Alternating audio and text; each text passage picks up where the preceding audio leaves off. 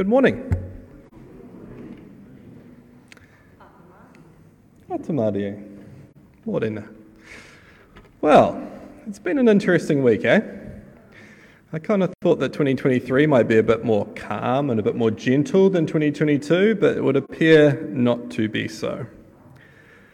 I don't know how this week's felt for you, but for me it's felt a little bit surreal.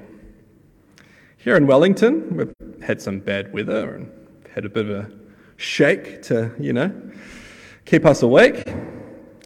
But in general, life felt kind of normal. And yet, just a few hours up the road, there is complete and utter devastation. Every day, it's felt like on the news, there's been more stories coming out of the East Coast and Hawke's Bay. And every time, it seems to just get more and more harrowing. Sure, you've seen the pictures and the videos that just put into perspective what our friends and whānau up there have been through and just how lucky some of them are to have got through it alive. Of course, our prayers and aroha are with the families of those who have lost loved ones, and of course everyone who has lost so much. It's times like this, similar to the Christchurch earthquakes, when it is easy to become overwhelmed. I know I've felt kind of unsure how to react emotionally, unsure how to respond. Yes, our hearts cry out, and yet sometimes we can feel helpless, especially if we're waiting for news from our loved ones in areas that have been cut off from electricity and cell phone coverage and on the internet. And like Christchurch, it's going to be a very long road to recovery. While the current focus is, of course, on immediate needs, rebuilding lives, livelihoods, homes, marae, other cultural institutions is going to take time and a lot of resources. As a faith community, of course, we should be asking ourselves how we are best able to respond. So where is God in all of this? I think it's a little unfortunate in our Western society that when these things happen, sometimes we use the words, an act of God. Now, of course, this harkens back to a time when perhaps we had less understanding of what causes extreme weather, what causes earthquakes. And it was probably no surprise that we just put it down to a god or the gods. And of course, it begged the question at the time, what have we done to offend the gods?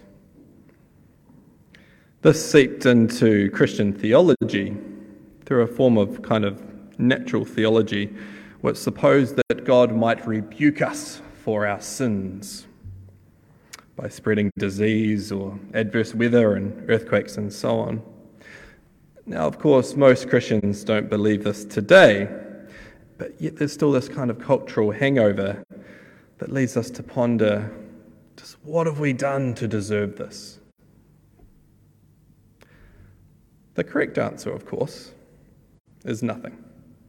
Natural disasters are not God's punishment on us for swearing too much or coveting our neighbour's sports car.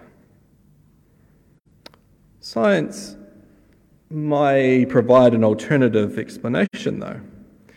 Of course, climate scientists have been warning us for decades that as our planet warms, there will be more and more energy available to build much more dangerous and lethal storms. And so, unfortunately, Cyclone Gabrielle may be a glimpse into our future, which by its current trajectory is certainly going to be more challenging and uncertain.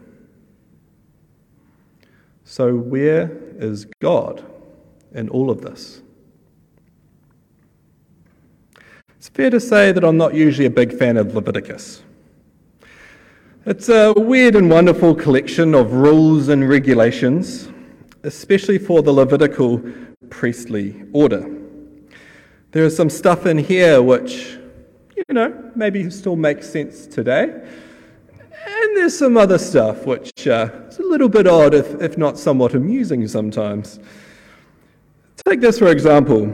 You shall not round off the hair of your temples, nor mar the edges of your beard. You must not eat shellfish. You must not wear clothing of mixed fabric.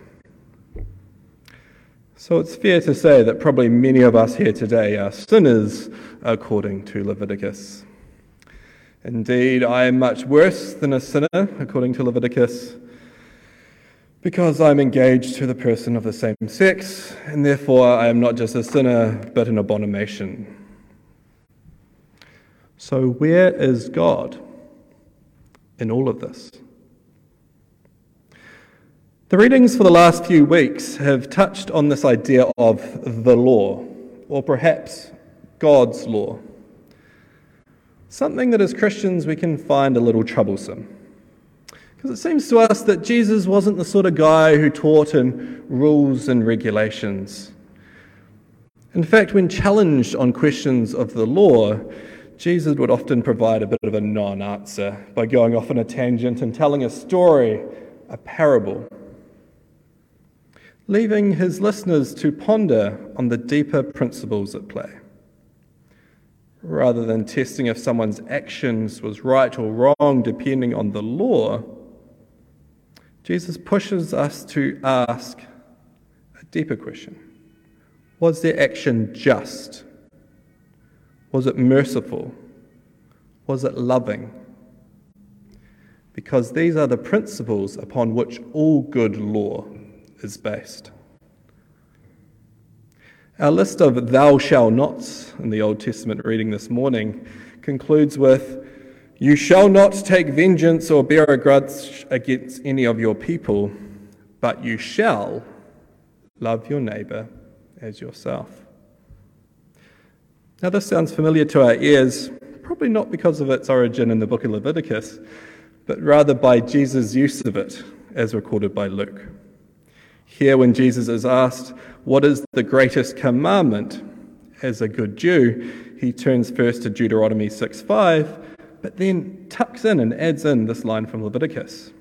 And so we get, you shall love the Lord your God with all your heart, soul, mind, and strength, and you shall love your neighbour as yourself. When Luke's lawyer then asks him to define neighbour, we get one of these stories, right? We get the story of the Good Samaritan, which expands our definition and our interpretation of just who our neighbour actually is. This was further reinforced by our gospel text this morning. You have heard it said, but I say to you.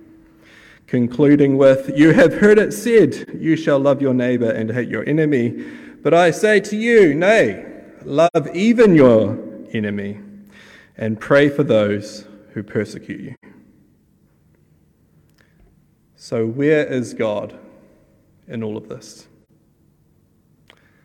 There is going to be much asked of our community and our nation in the days and weeks of recovery from Cyclone Gabrielle. Today's readings remind us what it is to follow God. It's not about rule following. It's not about religiosity. It's about living into all of our identities as being made in the image of God. It is about living into the principles of justice, mercy, and generosity, which Jesus continues to point us towards. It's about loving our neighbours, those a few hours' drive up the road, and yes, even those in Syria and Turkey who have been devastated by a massive earthquake. Where is God in all of this? God is within each and every one of us and shines through most brilliantly when we are truly God's hands and feet at work, living out justice, mercy, generosity, and great love. Amen.